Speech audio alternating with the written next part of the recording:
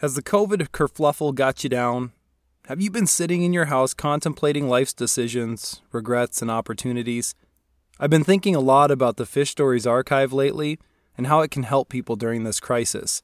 Maybe it can offer an escape.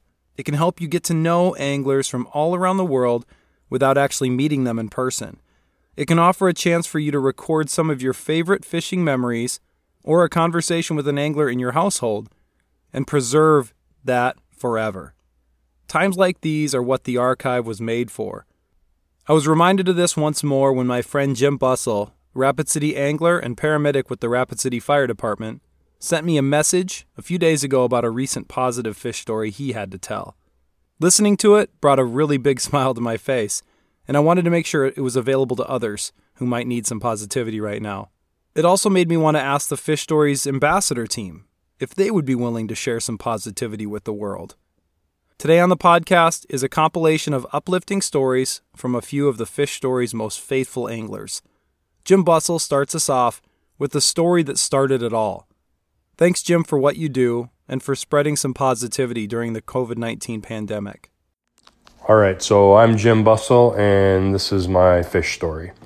So I'm a paramedic for the Rapid City Fire Department, and last Friday night I was working on a paramedic unit, and myself and another paramedic unit were called downtown to Memorial Park in Rapid City. Now, Memorial Park is this really pretty park right in the center of downtown. It's next to the Rushmore Plaza Civic Center. And kind of the centerpiece of it all is this little pond. It's probably a 3 or 5 acre pond, and Game Fish and Park stocks it. There's trout in there, and there's all kinds of other fish that end up getting stocked in there by people. There's bass, and there's some panfish. There's even a few pike swimming around in there. But Memorial Park, it's kind of had its issues the last few years. There are issues with vagrancy and public intoxication, and there have been fights and things like that. And Memorial Pond has also taken several lives in the last few years. People intoxicated trying to swim across the pond, and they drown. So it can be sort of a problem area, which is sad because it really is a beautiful park. So we get dispatched down there for a medical call, and we take care of that issue, and we take care of another issue while we're there. And so we arrive, and I can't even remember a time when I saw more people passed out and openly drinking in public and urinating on trees. That's no joke. I've never seen more people engaging in that activity at one time. And it was a beautiful night, and that was the scene. It was ugly, and it made me sad. And right there in the middle of all of it was this little boy, and he was fishing with the little kid's fishing rod, and he had this giant bobber on. And his grandma, she was sitting nearby with a watchful eye, and she was trying to help him catch fish. And it was just really unexpected given everything else that was going on around us. So after we took care of business, we went over and talked to him. And his grandma told us that he's 6 years old and he had never been fishing until that night. He really, really wanted to try it out. So she packed up what gear they had, and she brought him down to the park.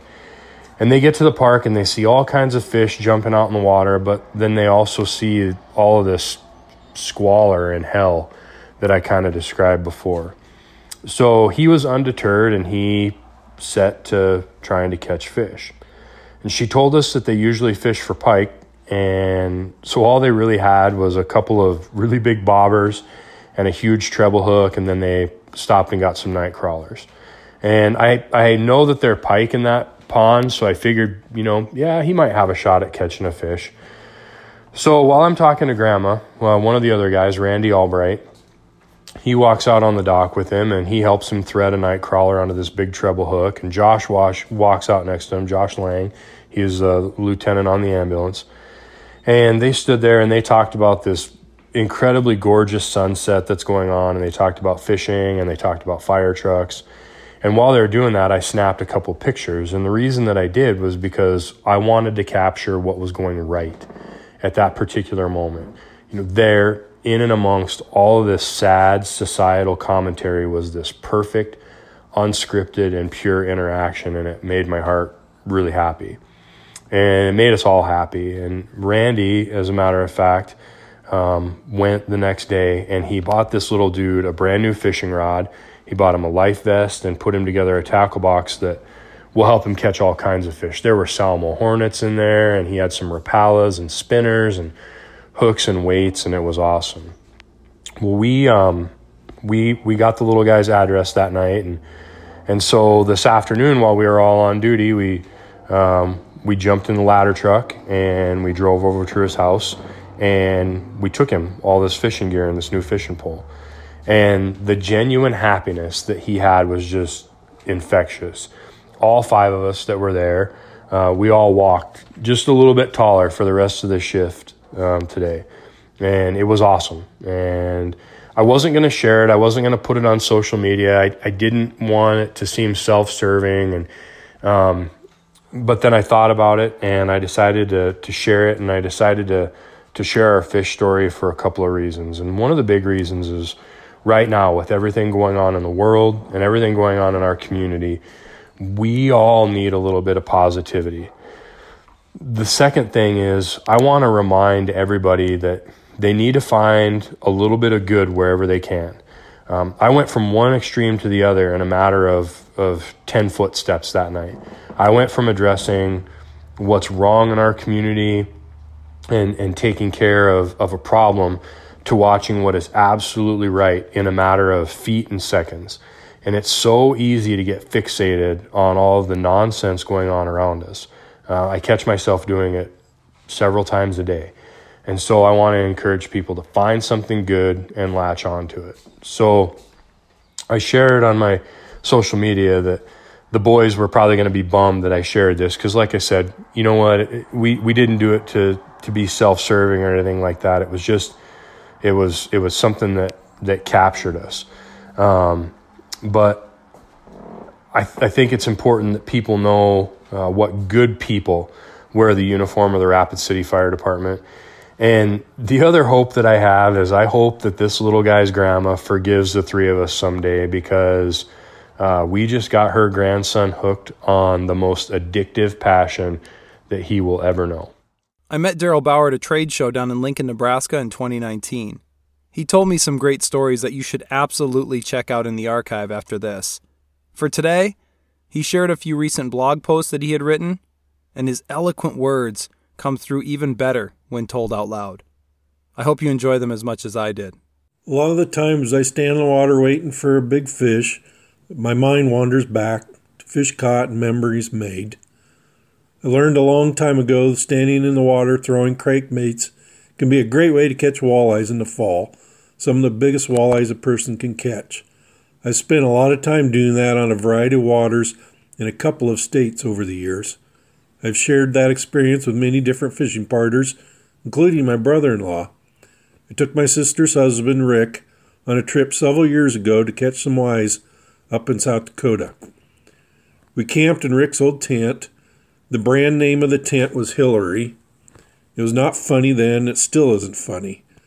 Of course, it had a pole or two that had been bent and broke, and it took a stick of just the right diameter and length to fit inside a broken pole, and only then could the tent be raised properly. Good thing there was an abundance of trees where we camped. As I recall, the first night we fished was slow, really slow. Late that night I caught one big walleye, but that was it. The next day we did some scouting, checked out some spots that had produced before. We walked down to one of my favorite spots, fished for a bit, and then quit to get an early supper before fishing the evening bite. I told my brother-in-law we needed to get a good hot meal because that evening it was going to be on like Donkey Kong. I do not think he believed me, but from past experience I knew the weather and water conditions were perfect for the spot we were going to fish. The bait fish were present, and after dark the big toothy predators we wanted to catch were going to be there too. And they were. After a hearty supper, we carried a thermos of hot tea onto the beach, along with a Tupperware full of brownies that my wife had set along on the trip. We left those on the beach and waded out to fish. After standing in the water catching fish for a while, an evening brownie and a sip of hot tea would keep us going. Sometime after catching the 23rd walleye, an hour or two after dark, we could hear some commotion on the beach behind us. We could hear Tupperware being knocked around. Raccoons were after our brownies. But we were catching fish and figured we'd not have to worry because, after all, raccoons couldn't open Tupperware. After catching and releasing more walleyes, we discovered that was wrong. As we waded back onto the beach, back to our hot tea and brownies, a gaze of raccoons parted in front of us. There lay our Tupperware container, topless, with only a handful of brownies left inside. Kindly, the coons had left some for us. Brownie crumbs littered the beach. I do not know and do not care if raccoons slobbered on the remaining brownies to mark them as their own. We ate them anyway. Guess I never developed rabies or distemper, but some evenings I do have a hankering for chocolate-covered crawdads. My brother-in-law has always seemed to be a little bit strange, but he's always been that way. After all, he is Pennsylvania Dutch. We brought those brownies along for an evening snack on a cool fall night, and we were darn sure going to gulp those we could before the raccoons did. As we stood on the beach savoring the few brownies that we had left, we could hear footsteps and rustling in the leaves. Flipping on a light revealed 247 raccoon eyes reflecting back at us. There was one raccoon that had a patch over his left eye, and I'm pretty sure he was the gang leader. Those bandits watched nearby as we ate brownies and sipped hot tea. We were surrounded by slobbering coons. Advancing a few steps in a direction would cause a retreat, but they would not leave. After relaxing a bit, at least as much as we could relax with 124 hungry raccoons spying on us, we finished eating our brownies and sipping tea, and then grabbed the spinning rods and waded back into the water. The Tupperware with a remaining brownie or two was safely tucked into a spindly little cottonwood sprout as far as we could reach above the ground. I even boosted my brother-in-law higher up on my shoulders. We went back to catching fish. The Tupperware immediately came down. The raccoons slicked up the rest of the brownies. I swear there was raccoon laughter on the beach behind us, but we didn't care. Thank goodness they could not get the lid off my Stanley thermos. Evening snacks now are carried safely on my person. My brother-in-law, sister, nephews, and niece now live in Montana. Rick and I have not shared a fall evening on the water in a long time. As I write this, several of them are deep in the Gallatins bow hunting for elk. The trail cam left at their camp during the day while they are chasing elk has revealed that the brownie robin coons are quite a bit larger and more grisly than those we encountered years ago. I'm pretty sure the Tupperware gets hung quite a bit higher there. Fishing runs through my veins. I get it from both sides of my family. I have lots of memories of fishing with Gramps when I was a kid. He lived in Atkinson, Nebraska, and spent a lot of time fishing, hunting, and trapping in that beautiful part of our state. I have always looked forward to visiting Gramps. Seemed like every time we did, he had a story about some big pike he had been trying to outsmart on the Elkhorn River. He was always catching frogs and feeding them to the pike. Oftentimes the pike would throw the hook and send the frogs back shredded. Another of Gramps' favorite fishing spots was Albright's Farm Pond. There are some beautiful farm ponds scattered throughout Nebraska, but when I was young, I was pretty sure that the farm pond Gramps fished was the best of them. The bass and channel cats were huge, and the bluegills were not half bad.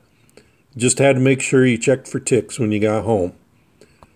Many times we'd pull a seine through the Elkhorn River and get bait before we went fishing someplace, and I liked the seining bait almost as much as I did the fishing. I learned my hook setting technique from Gramps. Long before famous bass jocks told us to reel down and set the hook hard, especially when fishing some kind of weedless bait, my Gramps had instructed me to jerk his eye teeth out. I never knew fish had eye teeth, and it was years later before I had any idea what eye teeth actually might be, but I've been setting the hook hard enough to jerk them out ever since. I get accused of setting the hook too hard to this day. Gramps had to be the luckiest man in the world. No, he did not always catch the most or the biggest fish, although he usually did very well. The reason I say he was so lucky is he seemed to find a shiny silver dollar on the bank every place we would fish. Albright's farm pond, shiny silver dollar. The gravel pit off the Elkhorn River, shiny silver dollar. Merritt Reservoir, another shiny silver dollar. I do not know how many times my cousin Robin or myself would be fishing near Gramps, and he would look down, pick something up off the bank, and exclaim, "Well, looky there, a shiny silver dollar laying right next to me here on the bank." There must have been a lot of holes in pants pockets back in those days. Come to think of it, wait a minute. Maybe Gramps did that to send us off on a hunt for our own shiny silver dollar laying on down the shoreline someplace. All I know is he must have had a pocket full of shiny silver dollars he had picked up from shorelines. Or maybe he had just one. To this day, if you're trailing my cousin or myself, you better make sure what we pick up is the real thing and not just one we happened to find.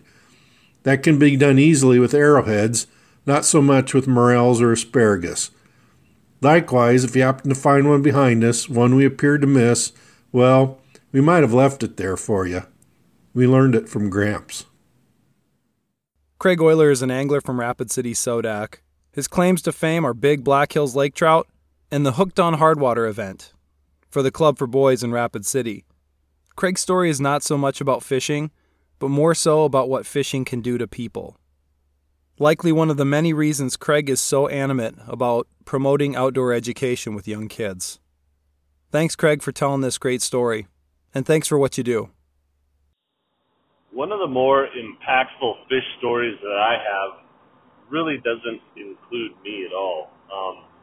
About 5 years ago, I was at a gas station, and I was filling up my pickup, and I noticed a guy was kind of looking at me and kind of looking at me a little awkwardly, and I'm like, I don't know the guy, so I just ignored him. Well, I got done filling up my tank, and I was getting ready to jump in my pickup, and the guy just yelled out, "Euler." And I'm thinking, okay, now I know the guy, so I've got to pretend that I know him, because I didn't recognize him. And as I started walking up towards him, he says, "Hey, how is your dad doing? Is he still at the boys' club?" And as soon as he said that, I knew exactly who this guy was. As a kid growing up, and my dad he's been at the Rapid City Club for Boys for 54 years now. He took a lot of boys fishing. And some of them showed more interest than others, so he would spend a little more time with those boys, and he would even include them on family outings. If my dad and I were going to make a run up to Pactola, he'd call this guy's mom and ask if he could join us. And to me, I'll be honest, I was a little resentful just because now we got a third wheel on some of my father-son time. And I don't want that to sound negative because I did plenty of stuff with my dad, but I just remember thinking, oh man, he's going again. But, at the end of the day, it was someone to play with if the fishing was slow, and we always would stop and get snacks if we had one of those boys along. So it definitely worked out in my favor. But, so anyway, after him and I, recognized each other and I knew who he was, we started talking quite a bit, and I asked him how he was doing, and he said he's married and has kids, and he asked me the same questions, and he pulled out his phone and he started showing me pictures of his family, and every picture he had, he was either hiking, hunting, camping, or fishing. Every picture he showed me, they were doing one of those things. And I just recognized that, and I said, wow, that's really cool. You guys spend a lot of time in the outdoors. That's a great way to raise a family. And he started crying. And he says, I tell you, if it wasn't for your dad and the Boys Club of Rapid City, he goes, my life would have went a totally different route. And he said, I was a good kid. I was a smart kid. I was still going to graduate high school, and I wasn't going to get in trouble and go to jail. But he goes, I can tell you with 100% certainty that my life is better because of the values your dad taught me out in the woods, hunting and fishing. And And I tell you, I think people don't realize the impact that they have when they teach that younger generation a skill set like that, because anybody can go fishing. It doesn't matter your age, your race, your gender, nothing matters. You can go fishing. And it's something that is relaxing and rewarding. And, the time spent with family is just irreplaceable. So, to me, and obviously with Hooked on Hard Water and everything around that, I value that importance of teaching our younger generation a lot of these outdoor skills and the availability of everything we have. So keep that in mind. You see someone younger wanting to get into the sport, help them out, get them set up, because it truly could make that person's life better. Angie Scott is the co-founder of the Woman Angler and Adventurer podcast. They recently won a big award that you guys should definitely check out. Her and Barb Carey are doing some awesome things as outdoor communicators, not only for women, but for everyone. Go ahead and check them out when you have time. Angie's story is a childhood memory that I think all of us can relate to. I hope you enjoy it. Hey, I'm Angie Scott with the Woman Angler and Adventurer podcast, and I'm super honored to be an ambassador with Fish Stories. I think that the work that Buddy's doing to preserve these stories for future generations to hear is super important. And Buddy reached out and asked me to share a positive fish story from my life in this crazy time that we're in, where we really need to focus on positive things. And I started thinking back, I have so many throughout my life, but probably my ultimate favorite memory or story is from growing up. I grew up in kind of out in the country in central Minnesota, and my dad, his brothers all kind of lived in the same area, so I grew up with all my cousins. We would ride bikes together and do all sorts of stuff, and my grandparents' house was also in the same area, and so we were all a pretty close family. But unfortunately, when my grandma passed away fairly young of a brain aneurysm, she was just in her mid-60s, that kind of struck us. And us cousins were starting to get older, and I was the first one to move away. I went to Tennessee so I could pursue my dream of working in the music industry. And I think that, we realized that we really needed to start doing things together more. And we started sort of a tradition that lasted several years where we would all take a week out of the summer, go up to a cabin up at Lake Vermilion, and we would rent out several cabins at one resort and just spend the week together fishing. And that just meant so much to me. I just really enjoyed that time. I love fishing anyway, especially since I had moved to Tennessee. It was kind of my outlet for the year to go back up and fish for walleye, which is my favorite fish to go after. And it was just so much fun to be with all my family and have that time. And one of my favorite memories, I think this was the second year that we had done this, and that since I had moved down to Tennessee. And my dad, he was kind of giving me a hard time about, these northern fish don't like these southern anglers coming up here or whatever, and you're not going to catch as many fish as the rest of us. We're all very competitive, especially when it came to fishing for walleye, because there's this kind of, there's something special about getting a good walleye. Everybody loves to eat them. They're such a good tasting fish, and it just kind of upped the competitiveness of it all. So anyway, I remember this one particular evening during the week, and we were out, all of us were out in the same area fishing for walleye, and nobody was catching anything. And I have no idea what it was, but every time I dropped down I think we were using night crawlers, some sort of rig, probably drifting a little bit, and every time I dropped mine down, I'd get a walleye. I mean, time after time after time, and nobody else was catching anything, and they were all like, what in the world is going on? And that was just such a cool moment for me. Really just a fun memory. I just love fishing and how it brings families together. Brian Bro Brosdahl is a great storyteller, and he's just always entertaining to listen to. He's always got good tips and tricks and tactics, but today he's got a fun story about something that is not so common in the fishing world. I dare you not to smile with this one. Hi, Brian Brosdahl here. I love fishing with a jig. It's one of my favorite ways to fish because basically you feel a bite and you set the hook. And a jig is a way to present bait at any level in the water column, from shallow to deep.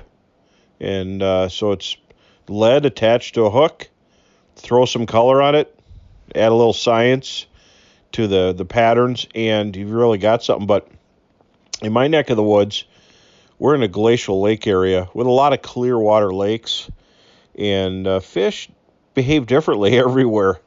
Some areas, they love plastics. I mean, you could trick them easy, and in some areas, they pull spinners and plugs out over open water. Here, they love live bait, and live bait is a big deal, and sometimes it's hard to get. Well, I remember a time I was fishing on a lake, a chain of lakes, and going through the narrows from one lake to another, a little neck down, I noticed a bunch of shiners and other minnows towards the bottom. And it caught my eye, and I said, well, I'm going to try fishing for those someday.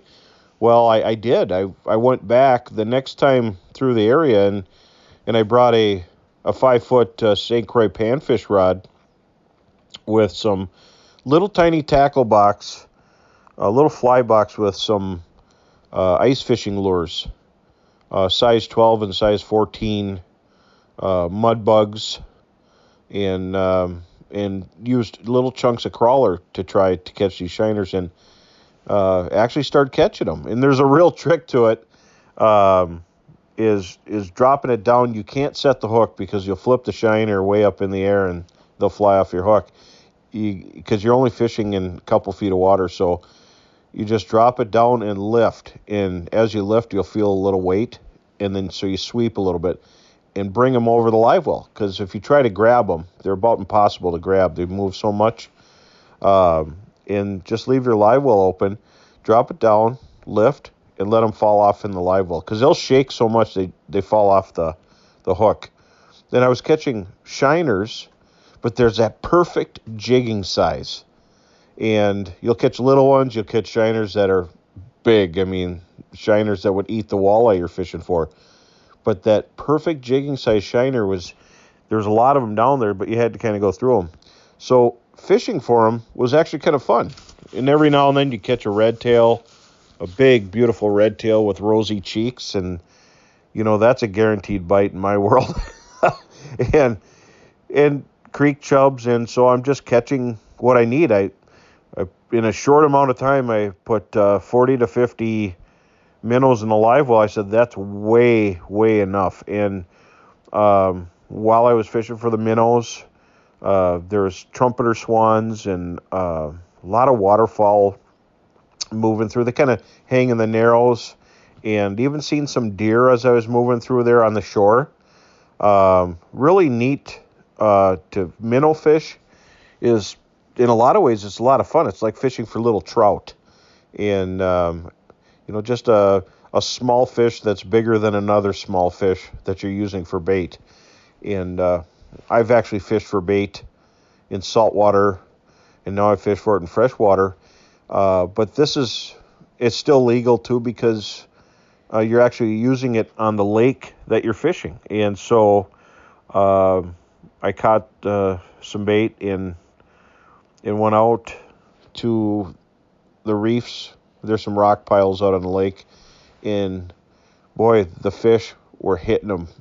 A couple of jigs I had a fish on right away with one of those shiners, and they didn't just nibble on it. It was in the back of their throat, and you realize the importance of what they're normally feeding on, and it was so much fun. I mean, just to know that I just got those minnows on the way through from one lake to another, and the fish were just slamming them. And you could try just about anything else and they wouldn't touch it. But they recognized that minnow using a fireball jig, 1/4 ounce parrot, and with that minnow on there, they just would slam it, and took no time at all to get a meal of walleyes. And 4 is all I need. I caught some extra, that big ones and all different sizes, and I caught and released them. But it's just fun, and it's kind of rewarding when you get your own bait and then catch fish on it. And so for many, many years, and this goes back a long time, I've been fishing and seining and catching my own bait, not commercially, but just enough within the parameters of law, what we're allowed to have and store it. And I find myself fishing streams, riffly streams, and when you're back there, it's just like hunting. It's kind of like grouse hunting, whitetail hunting, turkey hunting, because you're back in viney, brushy areas to try to get to that perfect spot on the stream, or you're wading in the stream, and it's a real fun time. And you have flow through minnow buckets, the Plano minnow buckets, the old yellow and white ones. Got them wrapped around your waist. You got a couple of them. And the real trick is to catch the minnow and push the lid open, but you can't leave the lid open because they'll jump out. And so a lot of minnows jump out of your hand when you're doing this, but it's fun. So catching your own bait and then catching a fish on your own bait is a lot of fun. And actually have taken a few clients when it works. It's too hard to do this every single day, but I had some good clients that I've had for many years, and they're late starters.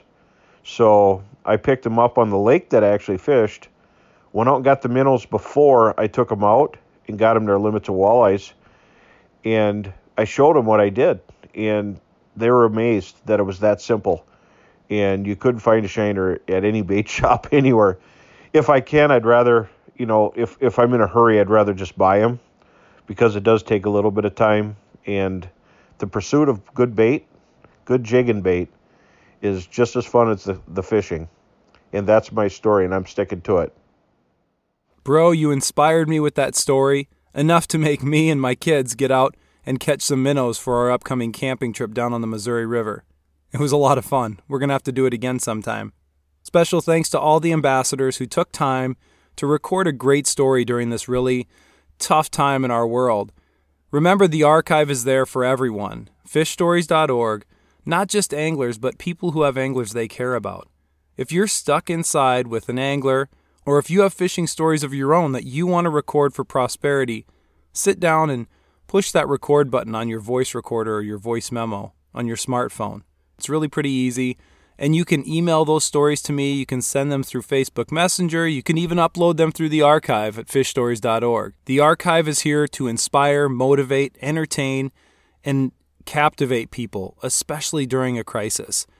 We're stuck in our houses. Take a time to get to know some anglers in the archive, and take some time to leave your own stories. It's really important for the future of fishing, and it's really important to our current mental health status as we go through the COVID-19 kerfluffle. So take some time to yourself, get out there and fish, social distance, be safe, and we're going to come out on this on top. I hope these stories have inspired you to think positively about your own fishing career. Think about some of those positive memories that have been around, and to help us get through this crisis.